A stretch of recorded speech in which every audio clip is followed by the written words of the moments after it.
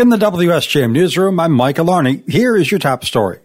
The South Haven City Council has again postponed a vote on a package of ordinance amendments for the opening and licensing of food trucks.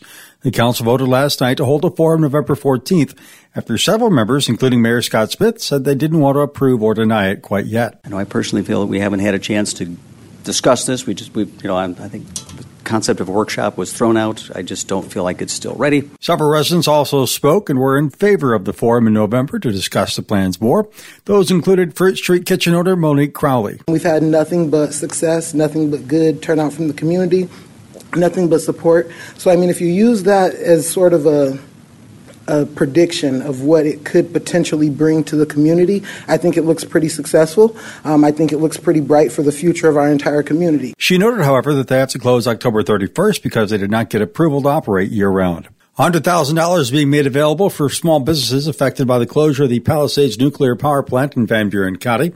The Economic Growth Institute at the University of Michigan, Market Van Buren, and Southwest Michigan Planning Commission have teamed up to provide the technical and financial help to businesses that are adjusting.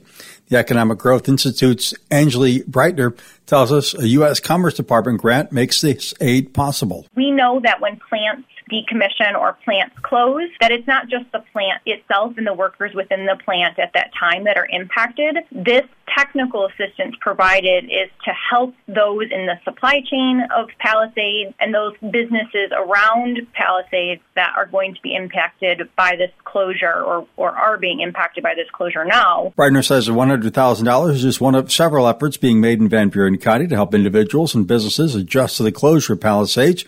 That happened in May. Businesses that sign up for aid will have a team from Economic Growth Institute come out to assess their need and help them plan accordingly. The deadline to apply for up to $30,000 is November 1st. Ben Harbor City Commissioners have approved the last piece of the puzzle for a new surveillance camera system to be set up around the city. Community Development Director Alex Little on Monday said the last action needed was to approve the electrical connections for the cameras to be installed on utility poles. He had just talked to the contractor. As soon as the electrician starts getting the power to the poles, he'll start installing the cameras, and we're trying our best to see if we can get it done before the weather sets in. Commissioners in August authorized spending $177,000 in federal ARPA funds for the camera purchase, along with another $103,000 for installation. The contract will enable the city to protect assets like the Armory, 200 Pawpaw Avenue, and city parks, while catching people who come to town to dump trash. The cost of the electrical connections for the cameras will be $62,000. After a 2.4-mile swim in the Pacific Ocean, a 112-mile bike ride over hot lava rock, and a 26.2-mile run in the heat and darkness, one local resident can call herself Ironman.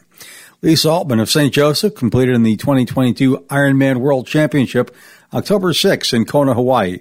She says she's competed in marathons all over the country, but nothing compared to the conditions she experienced there. It was 90s, it's high humidity, you're swimming in the ocean, riding the bike for 112 miles through lava fields. It's so hot. It's like nothing I've ever raced in.